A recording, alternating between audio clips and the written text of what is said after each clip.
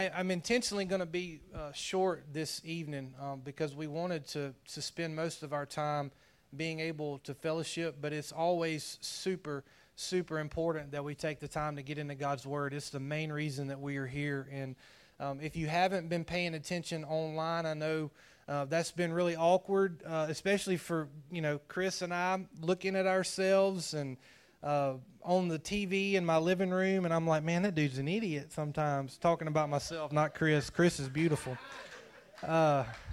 Chris is a beautiful man on the TV. But that's some of the most difficult stuff to do. And then we get back in here, and somebody asked me a minute ago, are you ready to do this in front of people? I'm like, no. Because now they can make fun of me to my face. No, but look, I'll tell you what, it's been a blessing to be able to continue to share the word that God's put on your heart, even in the midst of all that we've been dealing with. But I'm going to give you a little brief overview. If you've missed any of this series, the series, Where Do We Go From Here? We've been looking at 3 foundational principles that we as a church believe are foundational for all churches. We just say it a particular way because it's easy for us to say it this way. You may say it some theologically rich way. Some churches like to do that and sound really smart. I'm not smart, so I don't like to try to make people think that I'm smart. But we just put it like this. We believe that every single person was created to encounter Jesus. And so there's nothing that we can do in life to escape the fact. It doesn't mean that everybody will encounter Jesus. It just means that God created each and every one of us to have a personal encounter with Jesus at some point. And there's no easier way to say that, I believe, than just to say we want people to encounter Jesus. And in this series, we've looked at what it means to encounter Jesus. Jesus is not a decision that we make. Jesus is a person that we have a relationship with. And he starts the relationship. He's the one that asked us to marry him. We think we're the ones that ask something, but it's not how that works. Jesus is the one that initiated this relationship. And so we have to make sure that we keep that key principle in front of us. And we just looked at that in a message and just said, this is what an encounter with Jesus should do. It spiritually saves us. It shows us our need. It makes us mentally aware of our need for salvation in our life. And he allows us to have that. It's incredible that he allows us to have that.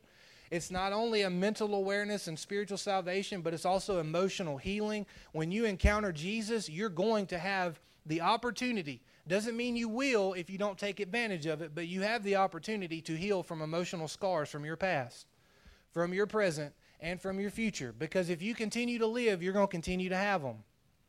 And Jesus, a true encounter with Jesus, which you were created to have, is going to give you the ability to continue to heal emotionally every single day. And then it physically enables us. And then we jumped into our second part of this series where we just said, you were created to find your place. Everybody is searching for it. Everybody is looking for the career that's going to bring fulfillment, the relationship that's going to bring fulfillment. They're looking for the next thing that's going to make them feel better about themselves. And it's very clear if you look at the Bible for any length of time, there is nothing that fills that longing other than that encounter with Jesus. And as a church, when we say we want you to find your place, we believe that God is creating new things. He's not doing the same old thing over and over again. He's creating new out of dead things.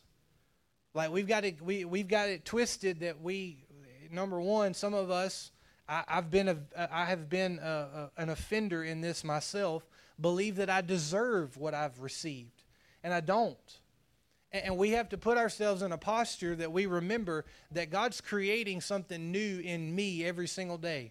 Now, you may not see it because sometimes I'm walking in that flesh, and sometimes you're walking in that flesh, and you don't get to see it. But God's trying to create new. He's created us to have new life. From the moment we encounter Jesus until the day we draw our last breath, we are created to have new life every single day, every single moment of every single day. Not only do we have new life, we have new affiliations. The relationships in our life don't mean the same thing anymore. The relationships that we now have relationships with the body of Christ so that we can encourage the body, but we also have relationships with those outside the body to bring them into the body. That's the simplest way of what discipleship is. It's a process where we have relationships. Discipleship is influence, and influence is what we're called to do with those new affiliations. And it also, we said that it brings that new purpose to the old pains that we've had, because we've all had them. We've all had hang-ups. Some of you in the church, you've been hurt. You've been in places where, because you lived a particular lifestyle at one time, people won't let it go. And Jesus has let it go. He didn't just drop the charges. He erased the charges. He's made all things new, and everything has been created new. And it's for you to be able to do that last part. You were created to inspire others. Now, I know for many of us, we don't like saying words like that, influence, inspire, because we don't think that we have the ability to do that. Some of you even might say, well, I'm an introvert, and I don't do this. It's not a personality trait. It is something that the Holy Spirit unlocks in you. And ironically, God put it on our heart several weeks ago that we were, whatever, regardless of what the governor or the government did, it didn't matter. We were going to open this church up today. And then when we went back and we looked at opening the church up today, it was Pentecost. We didn't know that at first. We had no idea at first, because we've been out of church for 8 weeks now. So we celebrated Easter in front of our TV, and you kind of miss some of those things when you're not gathering with the body. And then when we looked up, we said, that's Pentecost Sunday. And so many people are so, I don't want to say this the wrong way, but you know me. They just forget about that. Like, we want to go back and we want to celebrate the resurrection again. We want to forget about Pentecost. You can't do nothing without Pentecost. We're useless without that day. Like, Jesus could have saved us at Resurrection Sunday, and then we absolutely miss everything else because we do not have the power, the authority, or the ability without that day happening. And it happened today. Today, the Holy Spirit fell upon the church, and that's where your inspiration flows from. If you've received the power of the Holy Spirit, you have the ability to do things that are outside of your own normal ability. That's the whole purpose. If we could do it within our own ability and with our own means and our own way, it wouldn't have anything to do with the kingdom.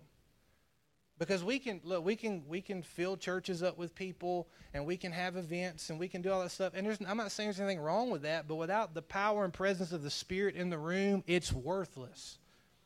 And you can inspire that just by sitting here. Listen, it's great, but my kids are tired of hearing me sing in the living room on Sunday morning. And I much rather listen to Madison and Lawrence over here singing. They're over here ducking their head now because they don't like being pointed out either. But it's an inspiring factor to be in this room and to hear the voices of everybody in the room. You're doing that. You're using the gift of the Spirit to inspire. And so as we've looked through this season, there's some things that I just, as I evaluated some things in my own life personally over the last couple of weeks, knowing that we were going to be getting back together today, I just thought it would be appropriate that maybe there's some things that you didn't take advantage of during this season. Because I think that anytime we look at something and it's not normal, these last 8-9 weeks are not normal. We can all agree on that. But one thing that we have to realize is that God it wasn't a mistake that it happened. Like, God didn't miss something and it go, oh, well, I didn't know that virus was going to happen. Or I didn't know they were going to shut everything down. God knew all of it. And what God, in my personal opinion, has been trying to do is to get His church to wake up just enough that they can actually be effective in doing what we're called to do. Because if we're not careful, Jesus is going to slip back in and we might miss it.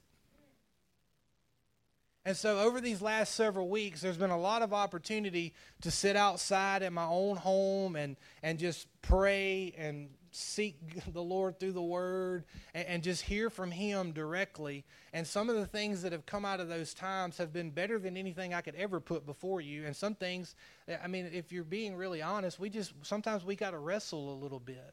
And we've got to fight and we've got to claw for that relationship. And so as the Lord and I have just walked through some things, He put some things on my heart that I believe I needed to share with you tonight, because it's some things that I needed to do myself.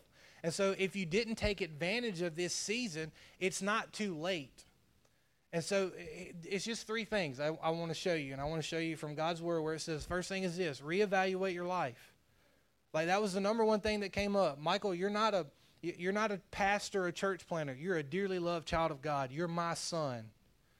Anybody else can define you as whatever they want to define you as, but that's not how I define you, and you're not going to be defined that way. You be defined the way that I have defined you. And so as you sit and you start thinking about some of the things that you allow to define who you are, God gave us an intentional pause. He said, I'm going to cut things off so that you can't be defined by those anymore. You can't go to work because the government shut it down for some of you. You can't go and do what you want to do and go and sit in restaurants and be the funny person at the table with all your friends and do the things that you normally do because God said, I want to have some time with just you. And if we miss that opportunity, just think about it like this. Just because we had a mass chance doesn't mean that you can't take an individual chance to realize that God wants you to reevaluate some things that are going on in your life. And I've been in the Proverbs for several weeks now, and the Lord just spoke so clearly through Proverbs chapter 4, verses 20 through 23. He said, my son, pay attention to what I say. I mean, it's like he's talking directly to me. Listen to what I say. Listen closely to my words. Do not let them out of your sight. Keep them within your heart, for they are life to those who find them and health to a man's whole body. One thing that I have constantly said is that we're not saved for something future. We're saved for now. So what that means is that God wants to heal the whole man so the whole man can go do the whole work. And when we start to reevaluate some of our life and some of the things that we put ourselves in, we need to ask the question, am I doing this for the Lord's purpose, or am I just doing this because this is what we're supposed to do? And even in the church, we have to reevaluate because there's been a lot of, there's really no argument, I don't want to say it that way, but there's been a lot of back and forth, well, how are we going to do this, how are we going to do that? We're not going to do anything. We're going to get back to the basics. We're going to worship Jesus. It don't matter how many people show up. It don't matter how many small groups we have. It don't matter what we do with our kids. We just going to open up the doors and let people come in. We're going to worship Jesus.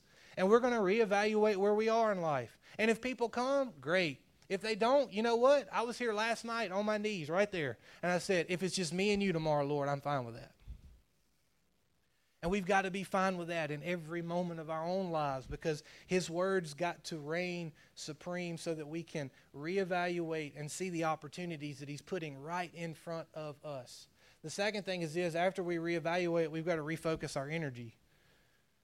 So I dare say that we put a lot of energy into a lot of things, and if we would reevaluate and then start to refocus, we'd realize that a lot of the energy that we put in our thought life and the words that we say and the actions that we are living out day to day, we'd realize that they don't really mean anything. We spend a lot of time doing a lot of things, and when you look at them from the surface, it looks like just, quote, normal things that we're supposed to do. But we spend so much energy on it, and ask anybody who's lived their life and is at the end of that life, and they look at you and say, man, there's so many things that I could have done. Don't be that. Sit where you are right now and realize that the energy that the believers in the house are supposed to be using is an energy that's not yours anyway. It was a gift to you to be able to focus people's attention on Jesus. Everything that we do is supposed to do that. Every time you make somebody laugh, it needs to be because you bring joy to a conversation. Every time you enter the room, I said this in a message the other day because I had to evaluate some things in myself. Am I draining life out of people when I enter the room, or am I bringing something to them when I come into the room? Like that's a hard thing because there's so many times that if we're honest, we come to church and we want to get something out of church, and we forget that somebody may need something from us while we're in church. It's not just I'm coming to get something from the preacher, or I like that singing, so we're going to sing that music. Well, what does somebody need to get from you? If we refocus the energy that we had, I go back, my favorite book of the Bible is Ecclesiastes. I'm just that kind of guy. But Ecclesiastes chapter 12, he says, all has been heard. Here's the conclusion of the matter. This is it. This is where our energy needs to be focused. Fear God, keep His commandments, for this is the whole duty of man.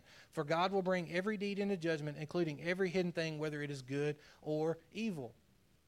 And it's not like blatant evil. It's just the absence of the presence. That's evil. Like we try to make it look so pretty and like, well, it's okay. God will, he'll be okay with that. Not if you keep doing it. That's called unforgiven. That's a problem. And if we don't reevaluate and refocus, we can go really slow slope down to the wrong area of life. And we have to be very careful about that. And the last thing is this that I want to show you. Prepare for something new. Like that was something that came out of this season for us from the very beginning. When God said, okay, you're going to have to close the doors. Like there's nothing you can do. I'm making the church close. Because we would have been one of those churches. Like I want to be honoring to what a government officials say because the scripture tells us to do that. But I'm also very rebellious in my nature sometimes. And so I would have said, we're going to keep going. But God said, no, there's a reason for this. There's a purpose for this. And it's because I'm preparing not just this church, but the church, universal, for something new. Because we talk about it, you've heard about it for years and years and years. We're living in the last days. We're living in the last days. Folks, you've never been closer than you are right now. You've never been closer than you are right now. There's never been more upheaval and just pure junk that's come on our land than there has been now. And for people to keep praying for revival, guess what? It's going to keep happening. Because you don't get revival in easy places. Revival comes out of very difficult situations. The greatest revivals that have ever happened have been because of the most difficult hardships in life. And just to be honest for a moment, that we don't appreciate things as much if they're not difficult. If everything's just easy and right there in front of us, you're not going to appreciate it. You think God doesn't know that? Like God created us that way for us to continue to seek and to long. And I know some of us we're saddened that we've missed these last 8 weeks, but don't look at it like that. Look at it that what God's been trying to do over these last 8 or 9 weeks has been to prepare us for what's next. What's next is something that's going to be beyond what you and I can even fathom what God wants to do. Look, during this season, God's been doing things even in the midst of this church that he hasn't been doing when we were gathering together. There's been things that God has been moving us towards that, honestly, I would have not imagined ever moving towards those things. But God is setting us, just us specifically, up to do some things that he has always had in his heart for us to do. And he's saying, now's the time. Now's the time. There's something new, and now's the time. I set you in this community for a reason, and it's not just for you to wake up in the morning, exist, and go back to sleep the next day. I've created you to be the agent that brings something new, because that's what God's all about. Regardless of what we think, I grew up in the Baptist tradition, and we like to talk about the past, and we like to stay there. We like to make sure that we get our seat, and they were pews. We gave you an uncomfortable chair, so instead of an uncomfortable pew. So nobody argues over it. But we go back to that same mentality, and some of you are rolling your eyes at me because you still kind of have that mentality sometimes. It's okay. We still love each other. It's okay.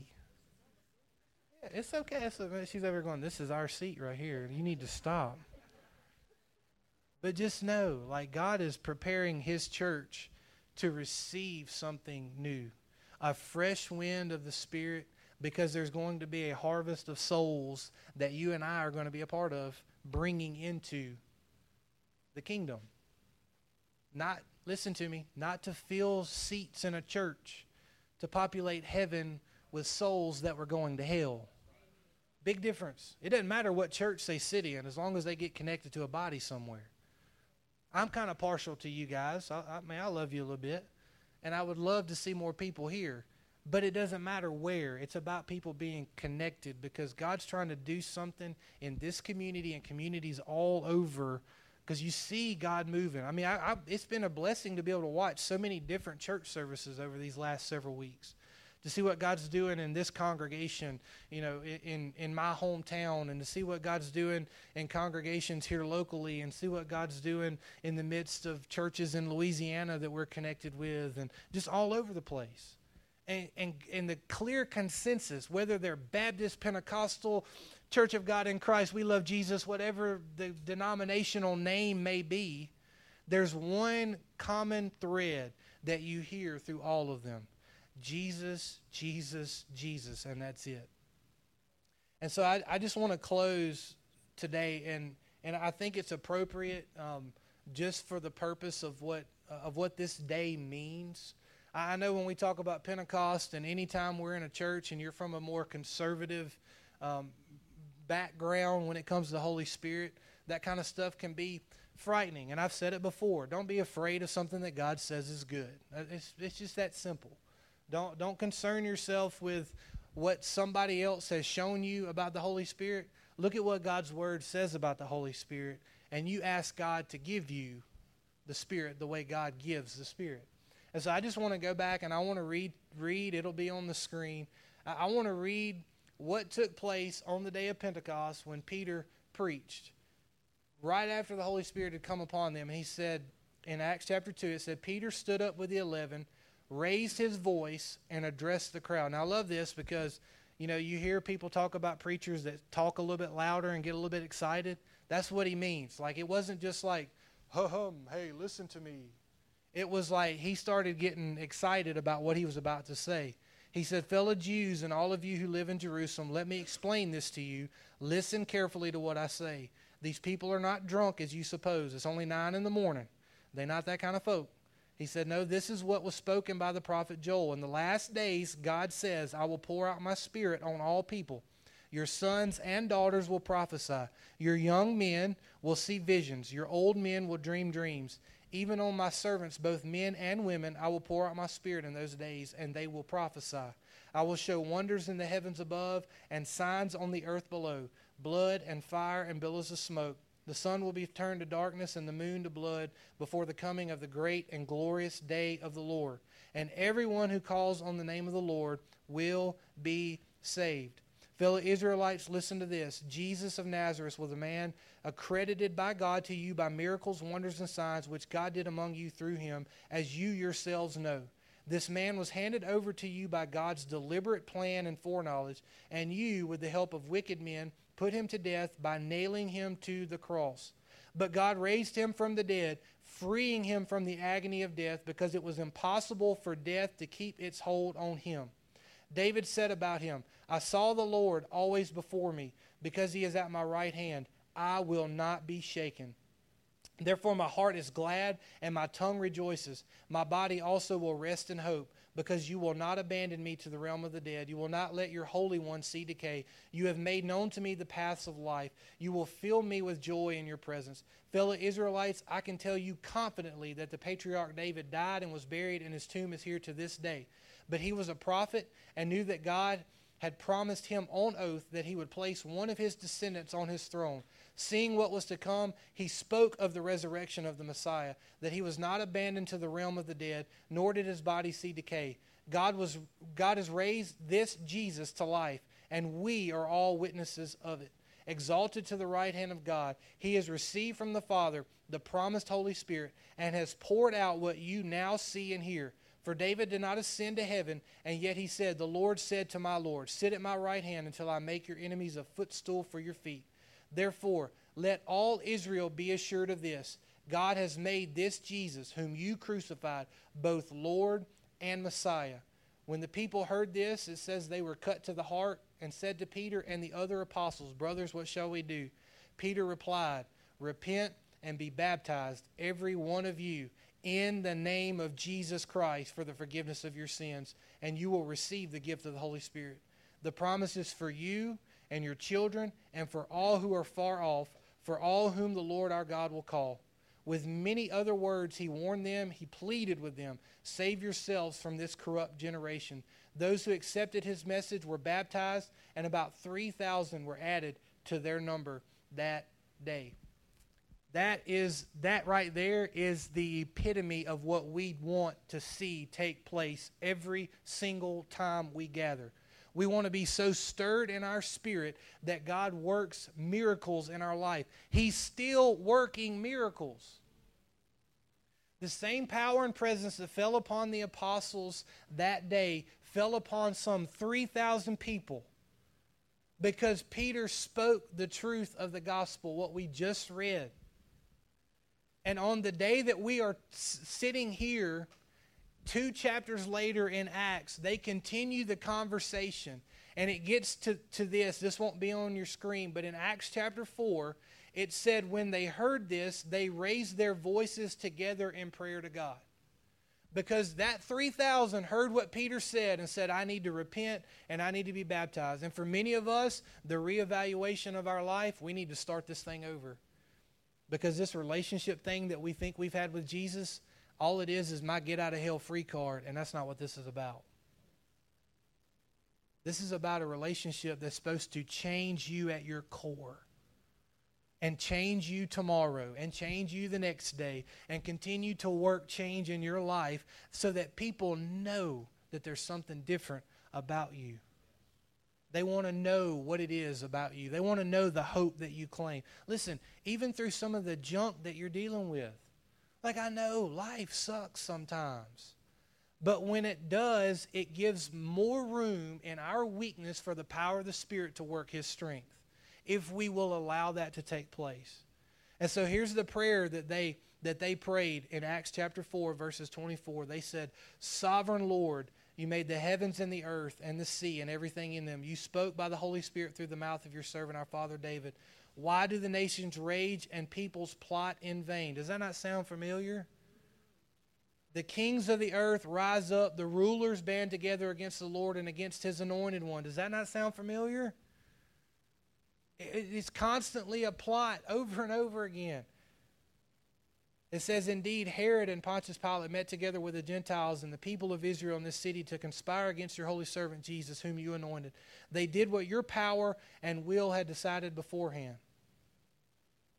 And it says, now, Lord, consider their threats. Hear their threats, and enable your servants to speak your word with great boldness. Like, here it is. God, I don't care what they've threatened. Lord, I don't care about anything else but the gospel of Jesus Christ being manifest in my life on a daily basis. They said, I'm not worried about anything else. Hear their threats. He says, consider them, enable your servants to speak your word with great boldness.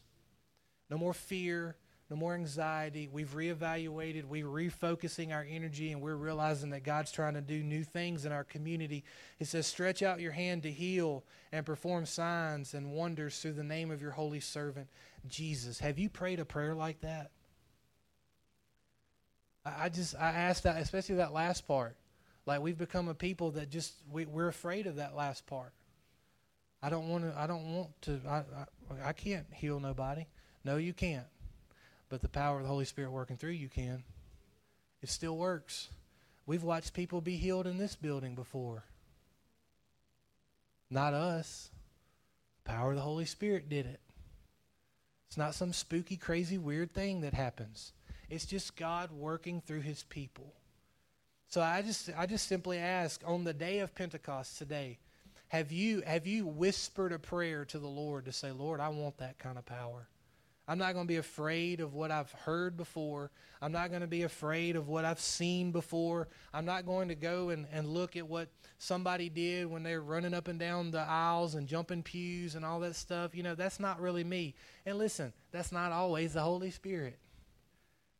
Because the Holy Spirit can come in as a calm, cool breeze that just lifts you up enough to speak with boldness to the person across from you that needs to hear the gospel.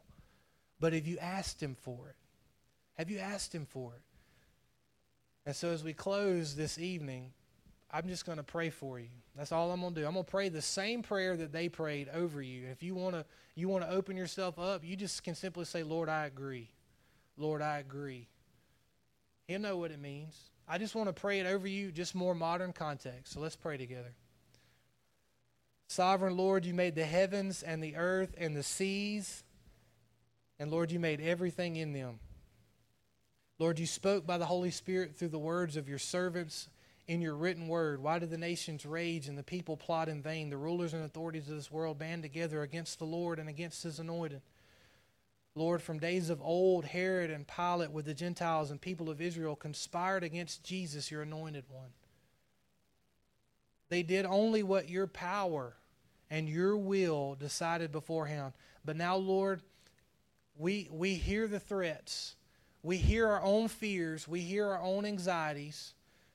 And Lord, we just simply ask that you enable us, your servants, to speak your word with boldness, to stretch out your hand through my outstretched hand, to heal and perform signs and wonders through the holy name of the only one with the power, the authority, and the ability, Jesus. And Lord, we ask it in that name, the name that is above every single name, the name of Jesus, the one that we worship tonight. Amen.